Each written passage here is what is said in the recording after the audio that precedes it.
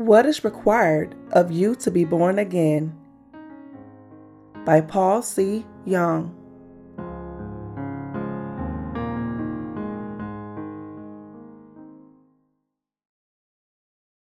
Chapter 1. Who worships in spirit and truth? John chapter 4 verses 1 through 24. Therefore, when the Lord knew that the Pharisees had heard that Jesus made and baptized more disciples than John, though Jesus himself did not baptize, but his disciples, he left Judea and departed again to Galilee. But he needed to go through Samaria. So he came to a city of Samaria, which is called Sychar, near the plot of ground that Jacob gave to his son Joseph. Now, Jacob's well was there. Jesus, therefore, being wearied from his journey, sat thus by the well. It was about the 6th hour, and a woman of Samaria came to draw water.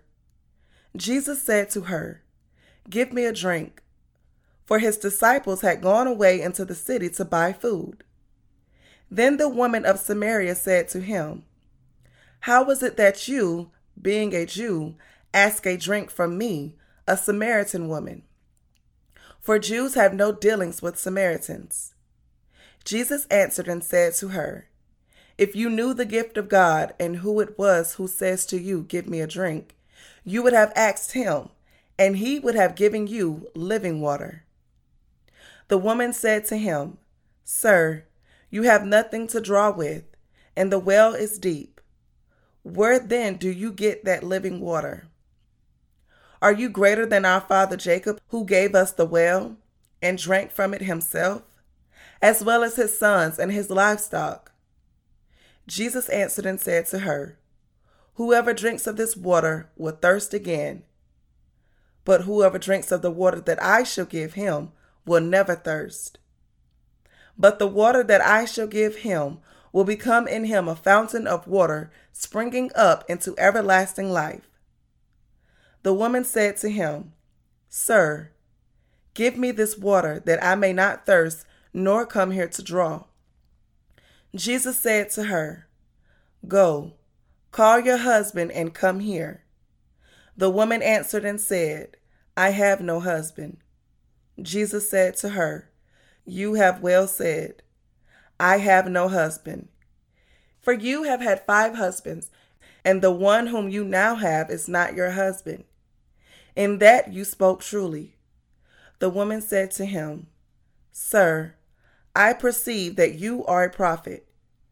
Our fathers worshipped on this mountain, and you Jews say that in Jerusalem is the place where one ought to worship." Jesus said to her, "Woman, believe me, the hour is coming when you will neither on this mountain nor in Jerusalem worship the Father. You worship what you do not know. We know what we worship, for salvation is of the Jews. But the hour is coming, and now is, when the true worshipers will worship the Father in spirit and truth, for the Father is seeking such to worship him. God is spirit, and those who worship him must worship in spirit and truth." What does it mean to have the faith to worship God in spirit and truth? Today I would like to explain what this means. The Lord said, "Those who worship him must worship in spirit and truth." John chapter 4 verse 24. This means that we must be moved by the Holy Spirit when we worship God. That is, we must be moved by God himself. What kind of faith then is required to worship God in spirit and truth? It's the kind of faith that requires us to worship God by believing that the Lord shouldered all our sins by being baptized by John the Baptist in the Jordan River, and that he also bore the condemnation of all these sins. In other words, we worship God in spirit and truth because the gift of the Holy Spirit that we have received from God as a result of accepting the remission of sins into our hearts by faith. Because we believe in the gospel of the water and the Spirit, we are compelled to confess our faith and say, God is my Lord and my God. Our Lord said, those who worship him must worship in spirit and truth. John chapter 4, verse 24. This means that we must be washed clean from our sins by believing in the gospel of the water and the Spirit, and then worship God spiritually. In other words, the Lord is telling us to worship God through our faith in the gospel of the water and the Spirit. Let's turn to Matthew chapter 3, verses 13 through 17, to understand how we can worship God in this way. This passage describes what happened when Jesus was baptized. Let me read it for you. Then Jesus came from Galilee to John at the Jordan to be baptized by him. And John tried to prevent him, saying, I need to be baptized by you, and you are coming to me? But Jesus answered and said to him, Permit it to be so now, for thus it is fitting for us to fulfill all righteousness. Then he allowed him. When he had been baptized, Jesus came up immediately from the water, and behold, the heavens were opened to him.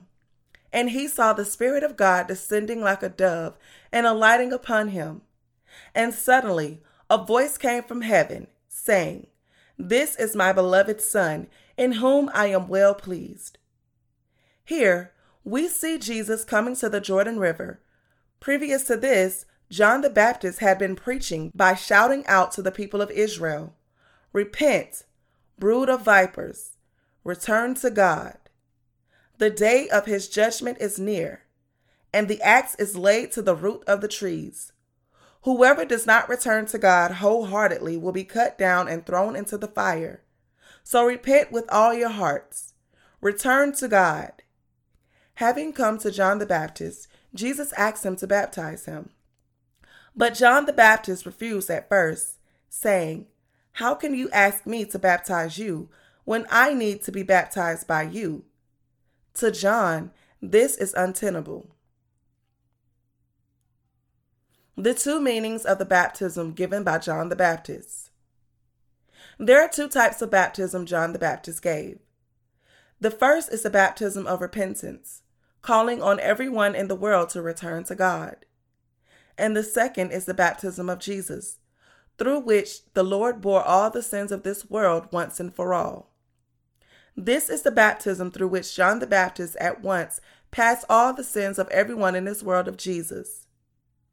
At first, John the Baptist refused to baptize Jesus, saying to him, I need to be baptized by you, and you coming to me?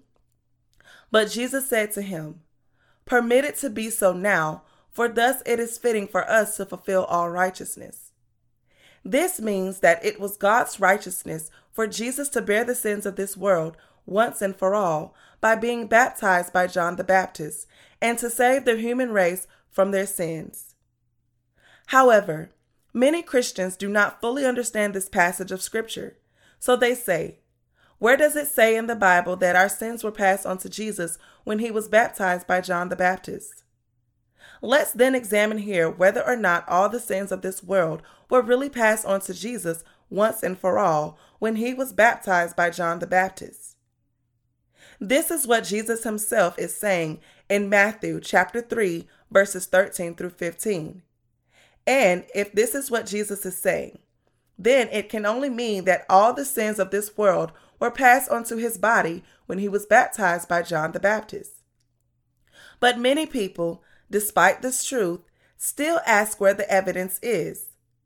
I can assure them that the evidence is found in Matthew chapter 3, where the sins of this world were passed on to Jesus Christ once and for all through John the Baptist if they would study the word of Scripture properly.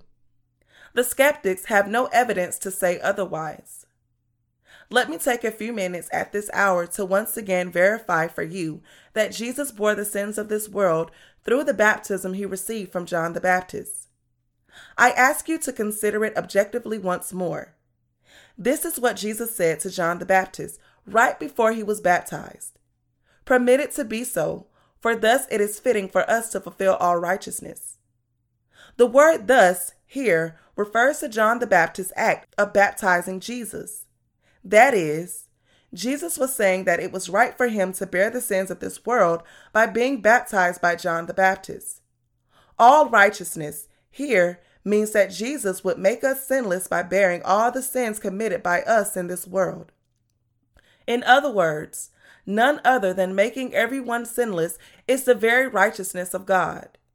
It is absolutely wrong to try and establish our own righteousness of the flesh, and in the process, stand against God's righteousness. When we look at a rag, the side used is always dirty, while the unused side is clean. But the righteousness of mankind is filthier than this rag. Yet, people delude themselves by thinking that just because they have done a few good things, their conscience is clean. However, just as you would never wipe your face with a rag, no matter how clean it looks, you can never enter the kingdom of heaven by relying on your own human righteousness. So since the righteousness of mankind is just like a rag, human beings can never become sinless in God's sight, no matter how many good deeds they do. Born as Adam's descendants, we cannot become God's children on our own. That's because no matter how many good deeds human beings may do, they are all born with sin by nature. In contrast to the righteousness of mankind, the righteousness of God is perfect. The righteousness of God is this: because human beings are incapable of living according to God's law, Jesus himself has blotted out all the sins committed by everyone in this world by bearing them through the baptism he received from John the Baptist and received the punishment of crucifixion. None other than this is the righteousness of God. When Jesus was about to be baptized by John the Baptist, he said to him, "Thus it is fitting for us to fulfill all righteousness." Matthew chapter 3, verse 15. What is the real meaning of this passage? It means when Jesus was baptized by John the Baptist, he bore at once all the sins that we have ever committed and will ever commit from the day we were born in this world to the day we die through his baptism.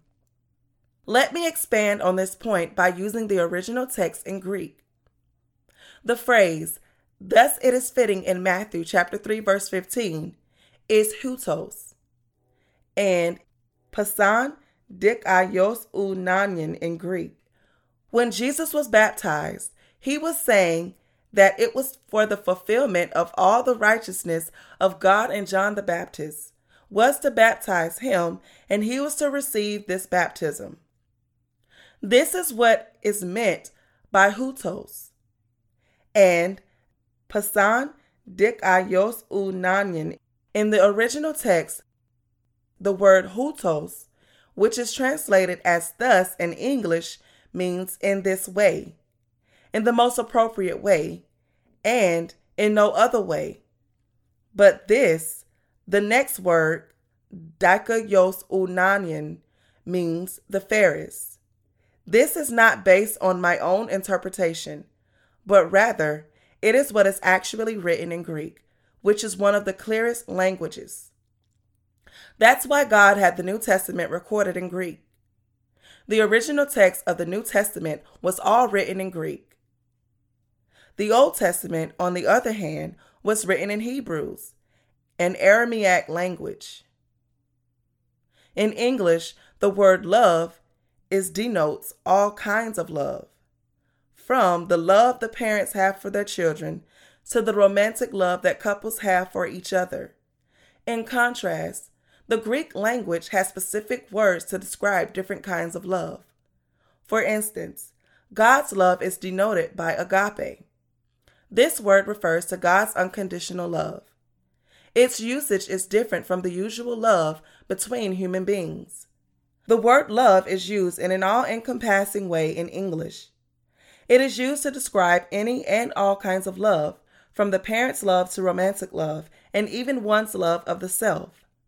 In contrast, the Greek language distinguishes God's love for us when the specific word agape, the love between friends, is called philia. The romantic love between the members of the opposite sex is called eros. So, where it says here in the Bible, "Thus it is fitting for us to fulfill all righteousness," that is hutos. and pasan dikaios unanyan in Greek.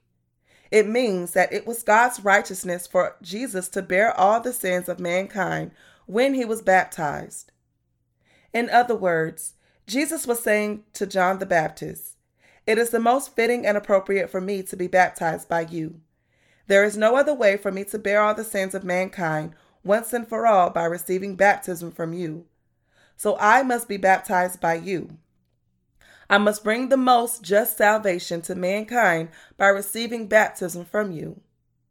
When Jesus said, "Thus it is fitting for us to fulfill all righteousness," Matthew chapter 3, verse 15, he was expressing his desire to fulfill the righteousness of God. Once John the Baptist heard Jesus saying this, he relented. When Jesus came up out of the water after being baptized, the voice of God was heard saying, "This is my beloved Son, in whom I am well pleased." What does this passage mean? God the Father was saying, in the most fitting way by being baptized by John the Baptist, the representative of mankind, "My Son has borne all the sins of human beings for their most perfect salvation." In other words, God was saying that none other than his Son had now borne the sins of mankind, and he was well pleased in his Son. God would not have been pleased if his Son had not obeyed him. But because the Son had been baptized in obedience to his will, God was pleased. Because Jesus Christ bore on his body in the most appropriate and fitting way of being baptized each and every sin that you and I commit with our bodies, in our hearts, and out of our weaknesses, he had to now carry on all our sins to the cross and be condemned on it.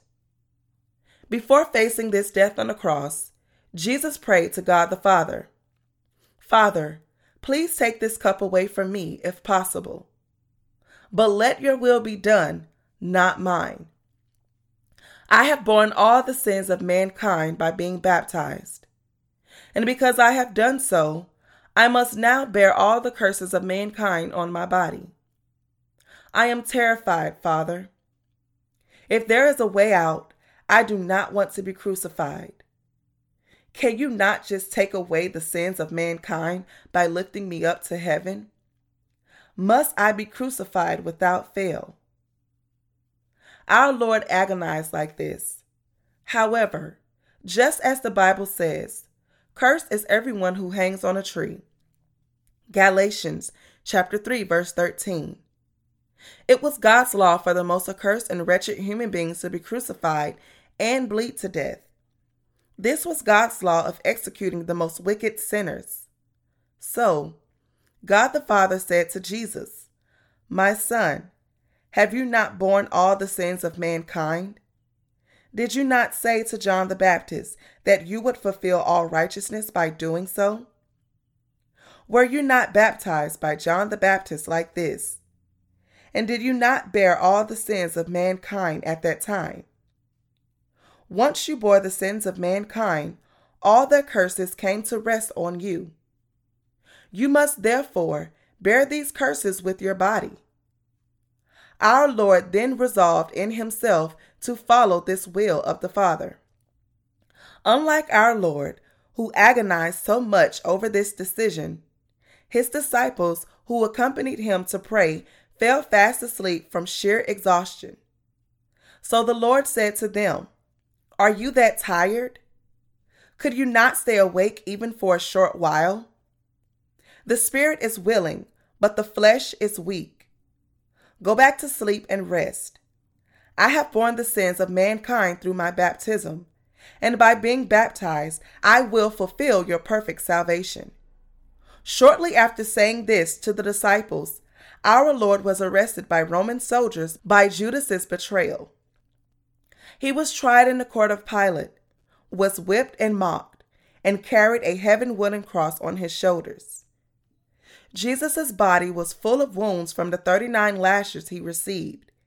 Yet, even so, he was forced to carry the instrument of his own execution. As this was customary at the time, he struggled immensely under the weight of the cross, Seeing this, a man named Simon of the Cyrene was moved by compassion and carried Jesus' cross in his stead. The word of Jesus. Jesus himself said to John the Baptist, "Unless I am baptized by you, I cannot save mankind to perfection. I must therefore receive the baptism from you in the most appropriate and fitting way." He was then baptized by John, and God the Father bore witness of this. Over the head of Jesus coming up out of the water after his baptism, God said, "This is my beloved Son, in whom I am well pleased."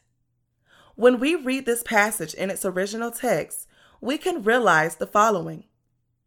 By receiving this baptism most appropriately and most fittingly, Jesus has fulfilled our complete and just salvation. He did not just call us sinless, even though our sins remained intact. Instead, through John the Baptist, the last prophet and high priest of the Old Testament, Jesus actually accepted and bore all the sins of mankind, whether committed in their hearts or with their bodies, just as the sin of the people of Israel in the Old Testament were passed onto the live sacrificial animal when the high priest laid his hands on its head. Truly, the Lord has fulfilled the fairest salvation through this baptism. The original Greek text of the Bible clearly conveys this meaning. So I have made this point very clear in our books and in our newsletters. I did this lest people make unfounded claims of their own and say, "Where is it written in the Bible that all our sins were passed on to Jesus when he was baptized?" There is no question about it. Jesus has fulfilled the fairest salvation by being baptized most appropriately and without fail. Isn't it the case that Jesus has saved us from all our sins once and for all by accepting them when he was baptized? If our sins were not passed on to Jesus but remain intact in our hearts, how can we make unfounded claims that we have received the remission of sins, and how can we say to God that we are righteous? Or how could we call him our Father? This is only possible because our sins were all passed on to Jesus once and for all when he was baptized.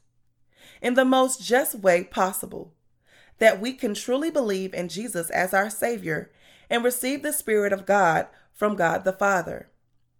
That is why we are able to obey the Lord's commandment, to worship in spirit and truth. We believe that all the sins we have ever committed and will ever commit from the day we were born to the day we die were passed on to Jesus Christ when he was baptized. We believe that Jesus was condemned on the cross vicariously in our place. We believe wholeheartedly in the word of both the Old and New Testaments in God's sight.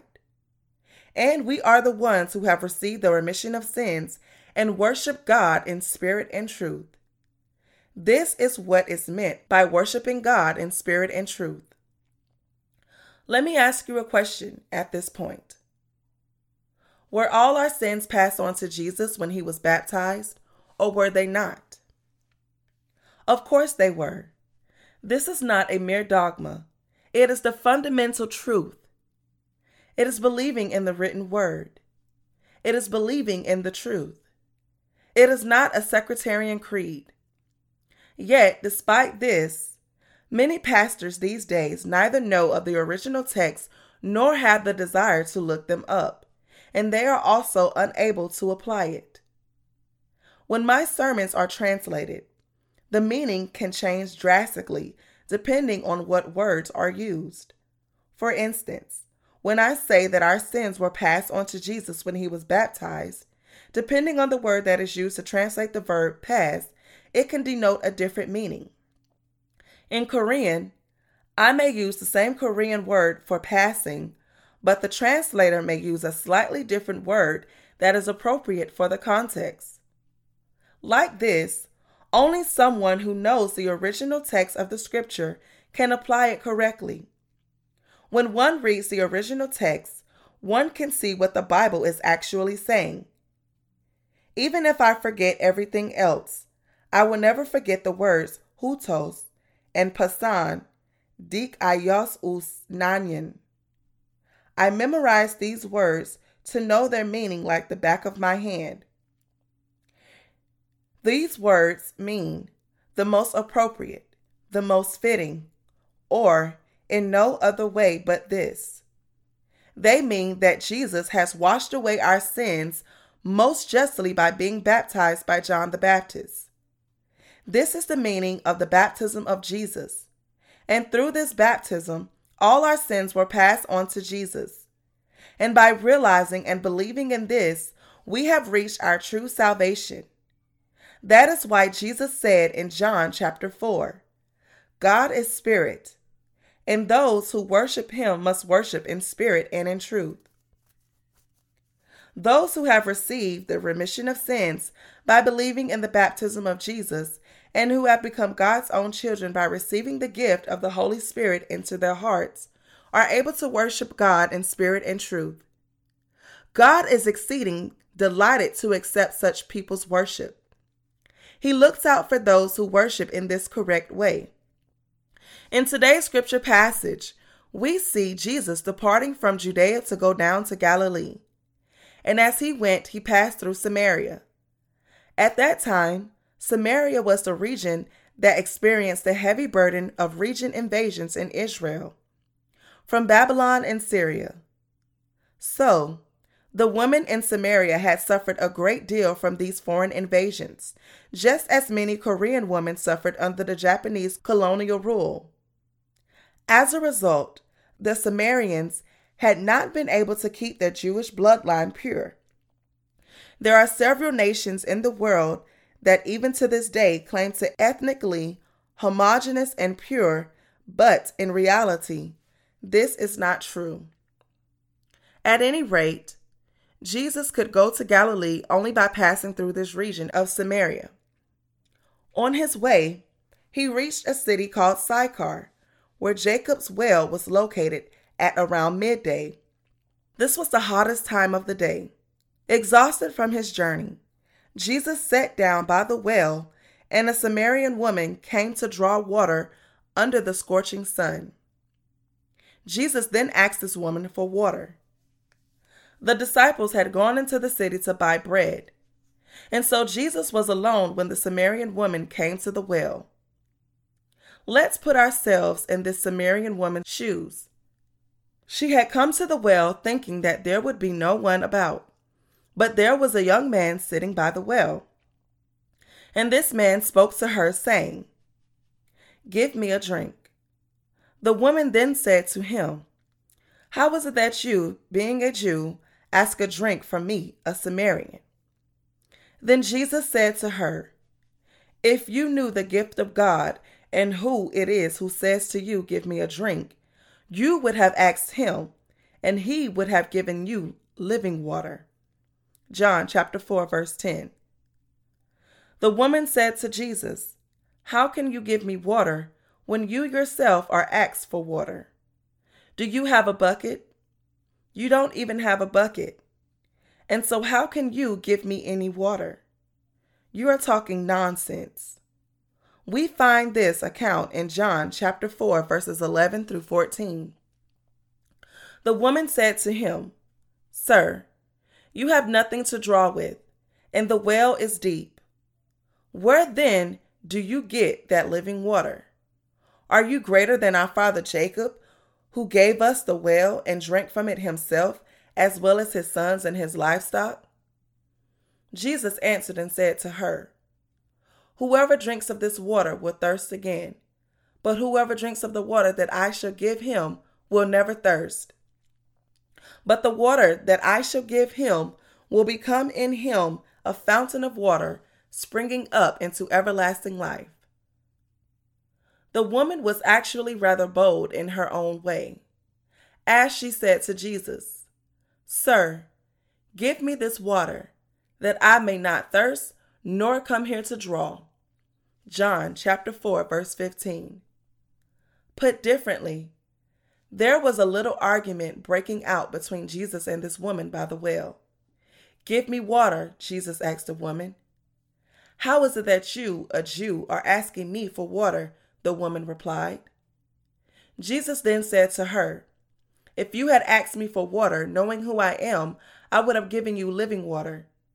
The woman said, "How are you going to give me water when you don't even have a bucket?" Jesus then asked the woman to bring her husband. The first couple of rounds were a draw. In round 3, Jesus was cornered. But in the 4th round, Jesus said to the woman, "Go call your husband." Caught off guard, the woman blurted out, "I have no husband." Then Jesus said to her, "You have said well, I have no husband. For you have had 5 husbands, and the one whom you now have is not your husband. In that you spoke truly." John chapter 4, verses 17 through 18. The woman thought to herself, "He knows all about my past life and my previous 5 husbands, and the 6th man I live with now is not my husband." The fight was now over. Accepting her defeat, the woman in the end said to Jesus, "You are not an ordinary man, but a prophet. God has sent his prophets to the people of Israel from time to time. Since you know everything about me, it's clear that you are a prophet."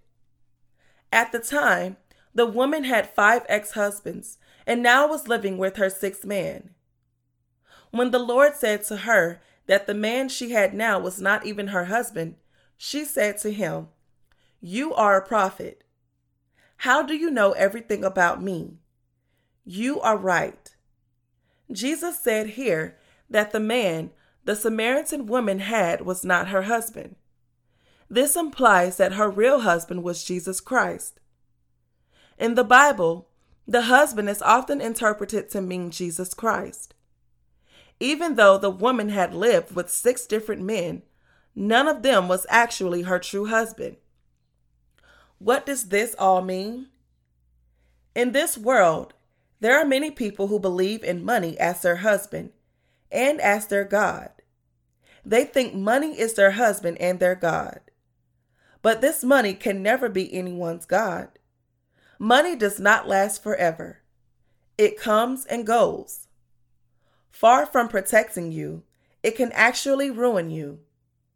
Once people accumulate wealth, they usually seek fame. For those people, fame becomes their husband, and they are willing to risk even their lives to attain the fame they are seeking. The misguided pursuit of fame. Even Christians seek fame for many misguided reasons. For instance, there was a theologian who didn't even believe in the divinity of Jesus. This particular theologian was imprisoned for being a Christian and was in the end martyred for Jesus. But his reason for martyrdom was completely wrong.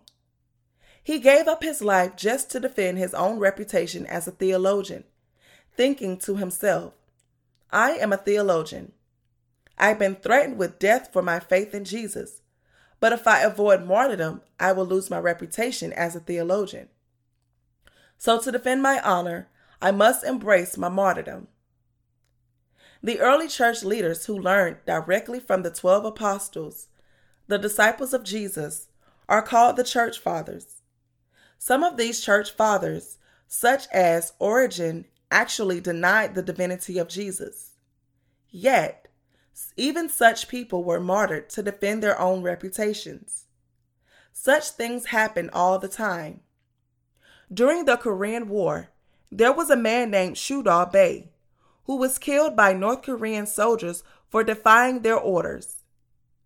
The North Korean soldiers, after occupying Bae's village, imprisoned or killed the landowners while sparing the tenants. As a poor tenant farmer, Bae's life was spared. However, when the North Korean soldiers had heard that Bae did not work on Sundays because of his Christian faith, they wanted to test him. So on one Sunday, they ordered Bae to sweep the yard, but he refused, saying that he could not work on a holy day. The North Korean soldiers mocked his belief, saying that God would not be upset just because he swept the yard once. They also threatened to kill him if he didn't follow their orders.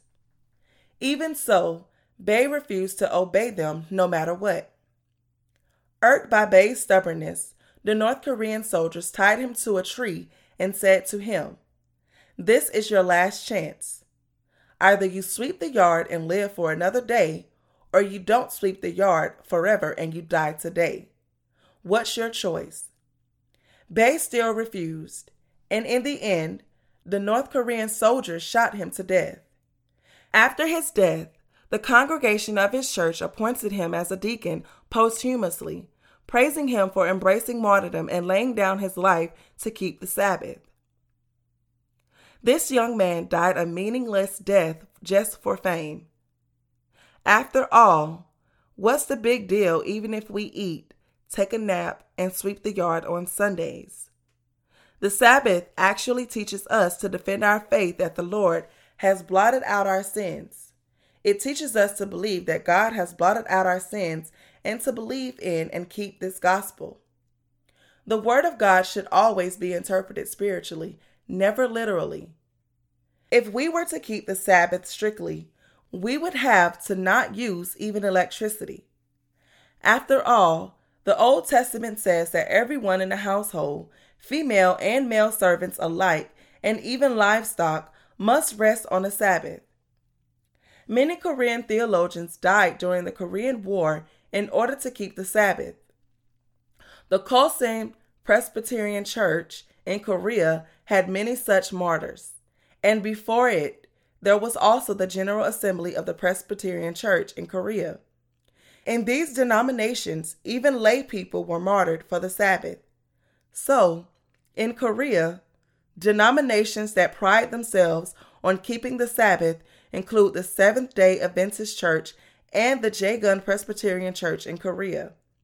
The adherents of the Jaegun Presbyterian Church in Korea didn't even build a fire on Sundays.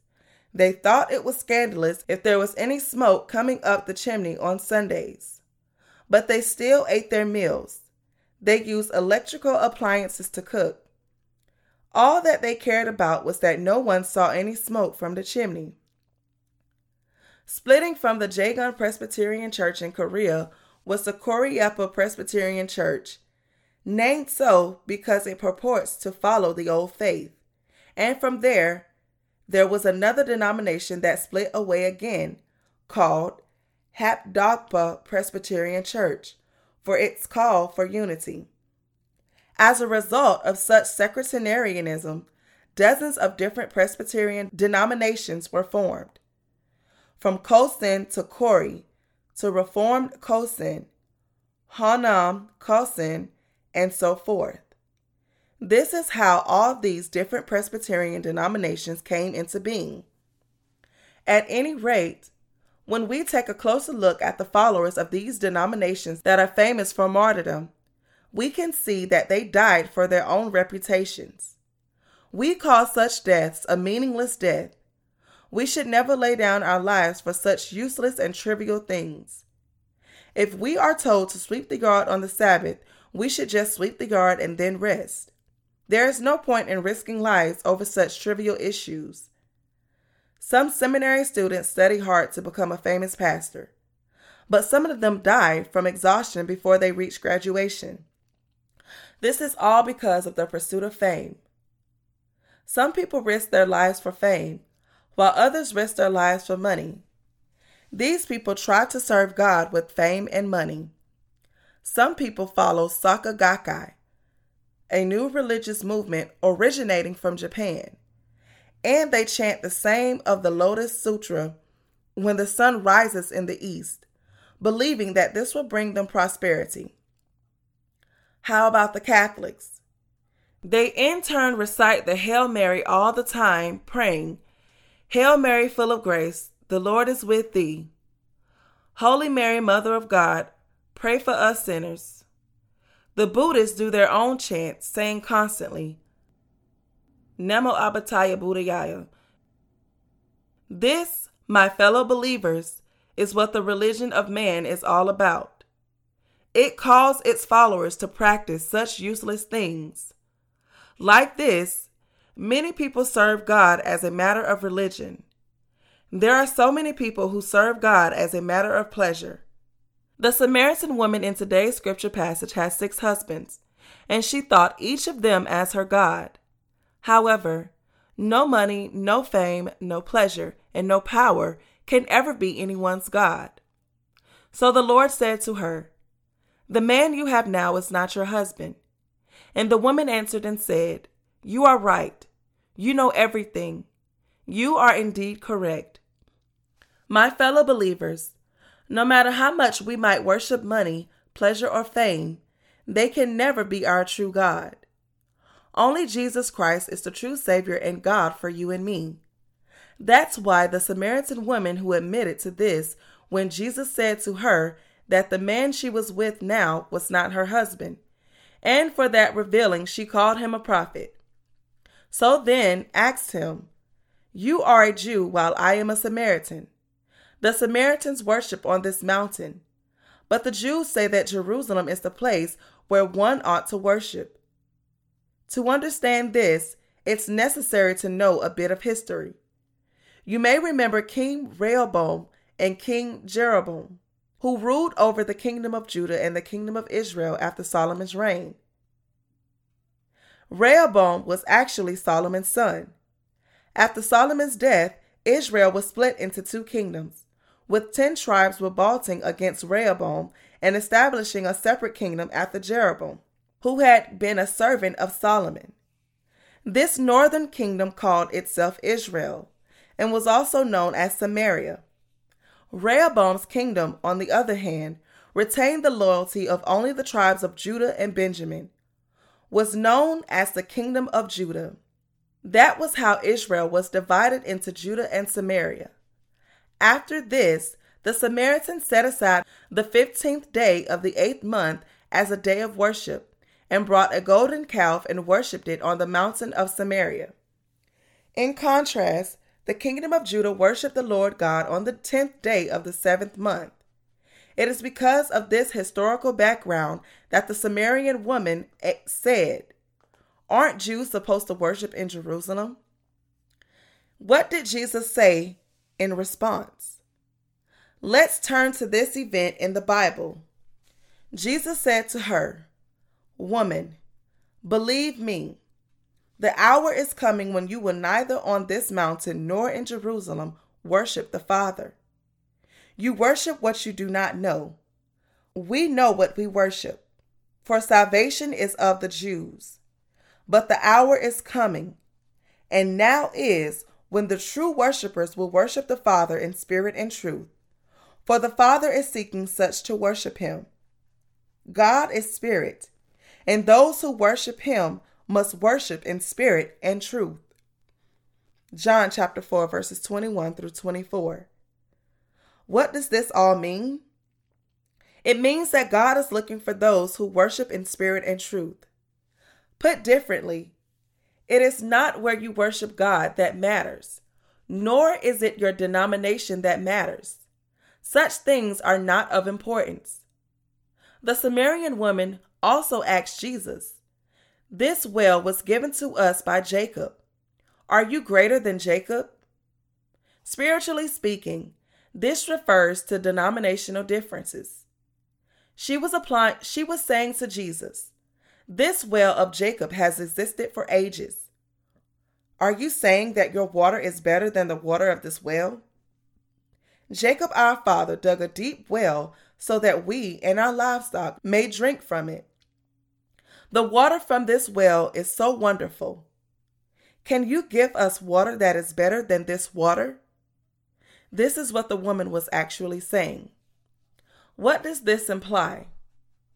It implies that the Samaritan woman was speaking to Jesus in sectarian terms. Don't many Christians do this today as well? They just boast of their own denomination without even knowing how they ought to believe in God or how Jesus Christ has saved them. They don't know the gospel of the water and the Spirit either. This well of Jacob was thousands of years old. Many Christians boast of the long history of their own denominations. Presbyterians speak as if Presbyterianism were thousands of years old. In reality, the history of Presbyterianism spans not even 500 years. Seminaries only began springing forth around the world in the 18th century. It was only in the 18th century that Protestant theology, such as Baptist and Presbyterian theology, came into being. Its history is not that long, since it only goes back about 300 years.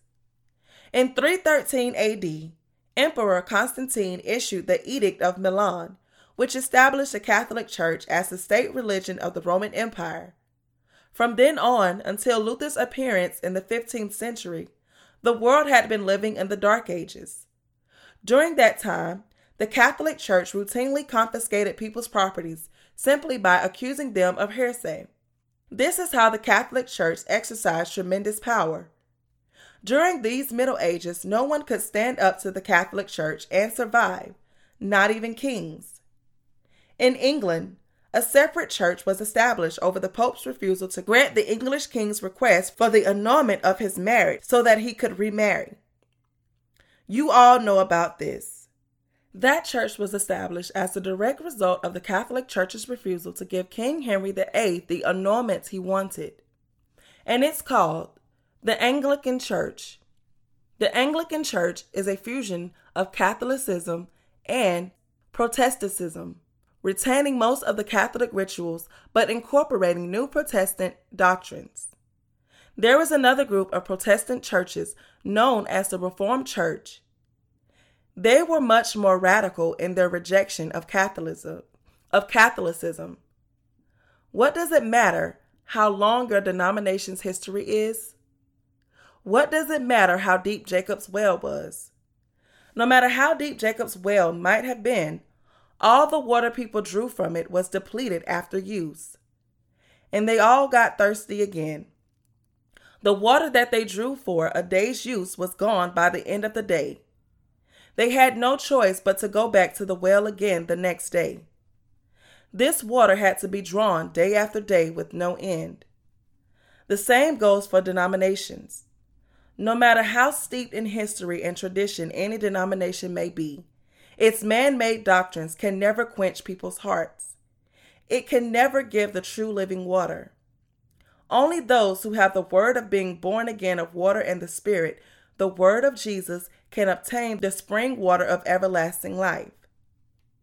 In other words, we reach salvation finally and obtain the everlasting water only when we receive the remission of sins by believing with our hearts that Jesus bore all our sins most properly and fairly through his baptism, and that he has blotted them all out with his death on the cross.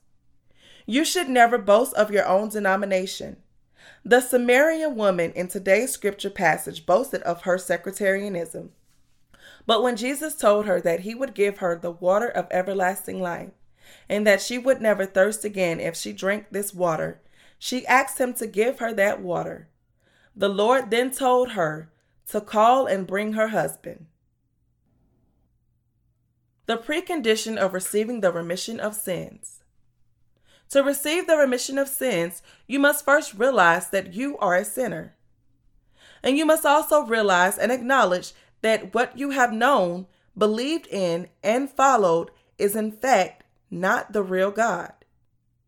You must believe that Jesus Christ alone is your God and your Savior. Even if the Lord wants to give you the remission of sins and the blessing of being born again of water and the Spirit, he cannot do so if you don't know whether or not you have met God. If you have met God, then there would be no need for you to find the way to meet him again. What I mean is, those who have already received the remission of sins once have no need to receive it again. The remission of sins is received once and for all. Its effectiveness is everlasting. When you listen to the word of God, it turns into a spring that continues to replenish itself. All the sins we commit with our flesh were passed on to Jesus.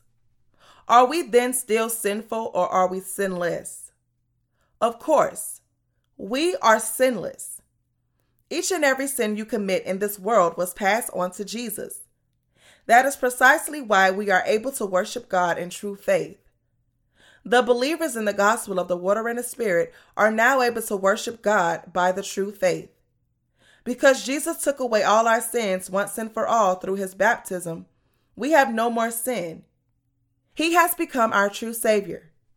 Therefore, if you want to receive the true remission of sins from Jesus, then you must first realize clearly what kinds of sins you have inherited from your parents, and that you are a sinner who can't help but sin all the time in this world. The Lord said to the Samaritan woman, "Call and bring your husband." "I have no husband," said the woman. "You are right. You have had 5 husbands, and the one with whom you are living is not your husband," said Jesus. The woman then admitted this and said, "You are right. My fellow believers, you might have lived in this world by trusting in money, fame, pleasure, religion, or yourself. But has any of these things really saved you? Has money blotted out your sins? Has power blotted out your sins? No, of course not. Neither money, nor fame, nor power, nor religion, and nor you yourself can save you. These things can never save you from your sins. Neither money nor fame can bring salvation to you. You must realize clearly here that no matter how much money you might offer to your church or temple, this money cannot blot out your sins, even if you were to donate all your possessions away. Money can never be your God. It can never be your Savior. Yet, despite this, so many people think that money is all they need. Even in death, people think they need money.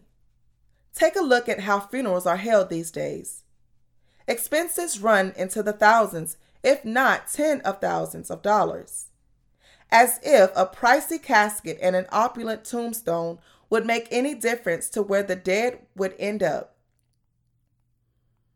Whether you go to heaven or hell has nothing to do with money. It has nothing to do with your material possessions. It has nothing to do with your pleasure. And it has nothing to do with your fame. It has nothing to do with yourself either. You can go to heaven only if you believe in Jesus, in his baptism and cross. No matter how much power you might have, you cannot enter the kingdom of heaven with your power. When President Park Chung-hee died, representatives from various religions, including Buddhism, Protestantism, and Catholicism, came to the funeral ceremony and took turns praying for him. This was done so that at least one of the deities would take in part for his afterlife. However, a certain pastor gave a sermon and said, "You shall reap what you sow." Many Koreans applauded him for saying this. That's because President Park had ruled as a dictator and killed many people during his rule. So the people at that time said, "Park shot people to death, so it's only fair that he himself would be shot to death." Instead of being a day of consolation, it turned into a day of condemnation. A Catholic priest then lit incense and prayed, "Holy saints, pray for his soul. Saint Peter, intercede for this soul." I often saw such rituals when I was hospitalized. It's known as the last rites, in which the presiding priest would recite long prayers for the departing soul. I saw them so many times that I got sick and tired of them. What kind of prayers are these? It's asking the saints who are already in heaven to pray to God the Father for the soul of the person that is now dying, so that he may be delivered from hell. This is what religion is all about. But no matter how fervently such prayers are given, can this religion really save anyone? Does money save us? Does fame save us? Does power save us? Do we save ourselves? No, none of them can save us. Yet, so many people think they can reach salvation by relying on their own means. In reality, such beliefs are all laughable. It is written in John chapter 4, verses 18 through 19. Jesus said to her, "You have well said. I have no husband. For you have had 5 husbands, and the one whom you now have is not your husband. In that you spoke truly. The woman said to him, Sir, I perceive that you are a prophet. My fellow believers, from the day we were born, we were destined to perish. We were all doomed to be cast into hell. What did David say in Psalm? Let's return to Psalm 51, verse 5, and read what he said. Behold, I was brought forth in iniquity, and in sin my mother conceived me. What does this passage mean? David said here that he was born in iniquity, and that his mother conceived him in sin. This means that human beings inherited the sins of their parents from the day they were born, and that they were born in this world with the sins of their forefathers in their hearts. So, this is known as original sin. It refers to the sin that everyone is born with as a descendant of Adam. Because all human beings are born with the original sin without exception, they all commit 12 kinds of sins in their lives continually. Such sins blossom throughout the 4 seasons and the 12 months of the year, from murder to covetousness, theft, adultery, and foolishness. No matter how hard people might try to resolve themselves not to sin anymore the next year, they still end up sinning again. Just as there are 12 months in a year, we commit 12 kinds of sins throughout the year, and we do so again the next year. It is in our human nature to commit sins like this until the day we die. David was someone who believed in God ardently. How strong was his faith? It was so strong that he admitted his true self to God and confessed that he was brought forth in iniquity and conceived in sin. This was David's confession of faith. He also said, that you may be found just when you speak, and blameless when you judge. Psalm 51, verse 4. Put differently, David was making his confession of faith as follows. Lord, I believe that your judgment is correct. If you say that you have blotted out my sins, then you have indeed done so. If you say that you have not blotted out my sins, then you have not done so. Because I was born with these sins, I can't help but to commit them. Your judgment is entirely correct. I believe in you wholly. My fellow believers, if you want to receive the remission of sins, then you must first of all believe in the Word of God wholly 100%.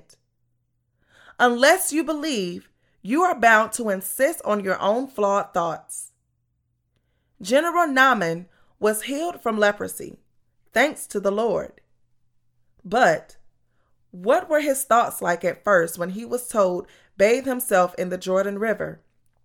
He thought, the Lord told me to wash myself in the Jordan River, but I am sure the rivers of my own country are better than the Jordan. I would rather bathe in one of those rivers than in this Jordan River. If God tells you to wash yourself in the Jordan River, then you ought to wash yourself in the Jordan River. In other words, you ought to throw away your own thoughts and believe in the Word of God. The Lord has told you and me to receive the blessing of being born again of the gospel of the water and the Spirit. Jesus bore all our sins by being baptized in the Jordan River. He blotted out all our sins and mine with the water and the blood by dying on the cross, and He has given us the Holy Spirit as the result. Thanks to this work of the Lord, we have been blessed to be born again as new creatures. All that we have to do is just believe in this Word of God just as it is. Were we born because of our own wish? No. We were all born on this earth irrespective of our own wishes. It is also irrespective of our own wishes that we became sinners, and we have also become God's own children irrespective of our own efforts. You only have to believe in this to reach your salvation. There is no other way but to believe.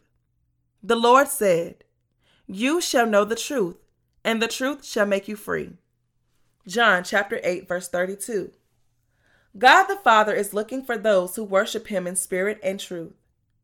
He said clearly that those who worship him must worship in spirit and truth. The blessing God gives to those who come before him by believing in the baptism of Jesus and his blood on the cross, and by believing that the Lord is their Savior, is none other than the blessing of being born again of water and the Spirit. Such people worship God in spirit and truth. Those who worship God by accepting the remission of sins through the water and the Spirit, which is given by Jesus, are the ones who worship God truthfully. And worshiping God with the Holy Spirit in one's heart and the true faith is the true worship. Some of us worship God in truth, but some of us don't. How about you? Are you someone who worships God in spirit and truth? I sincerely hope you are such a worshiper. Those who do not believe that all the sins of the world were passed on to Jesus when he was baptized still have sins in their hearts, and they have no faith. The format of worship is not what is at issue here. You can worship God anywhere you want. The Lord said, "But the hour is coming, and now is when the true worshipers will worship the Father in spirit and truth. For the Father is seeking such to worship him." John chapter 4, verse 24. What does it matter whether you worship God here or there? As long as you have really received the remission of sins, then it doesn't matter where you worship. Denominations are also all useless. It's so laughable for these many Christians to boast of their denomination's history and tradition when they only go back 300 years or so.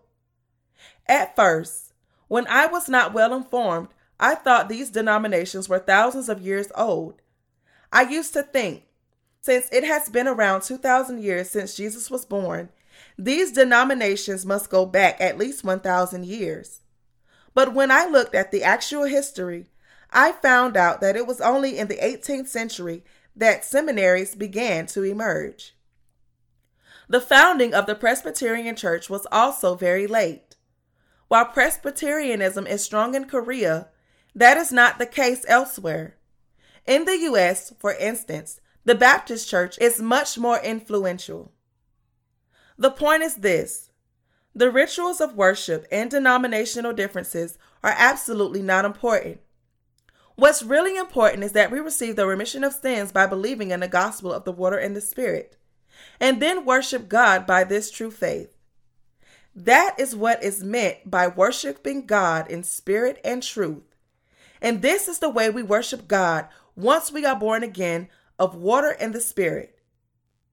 God wants you and me to be born again of water and the Spirit first as the number one priority, and then to worship him. This is the worship that God wants from us. Let me bring my sermon to close here, as it is getting quite late and many of you are tired. I'm sure you understand the core message of today's sermon without me preaching any longer. It is all thanks to Jesus that we can worship God in spirit and truth. I thank God from the bottom of my heart for enabling all of us to worship him in spirit and truth. I am so grateful that, through his baptism, Jesus bore all the sins we commit in this world with our flesh. I am so thankful that he also bore all the sins we commit with our hearts. All the sins we commit out of our shortcomings were also passed on to Jesus. As a result, we now have no more sin. We have become truly righteous. Even though we still have our shortcomings, we are sinless. I give all thanks to God for turning us into such righteous people.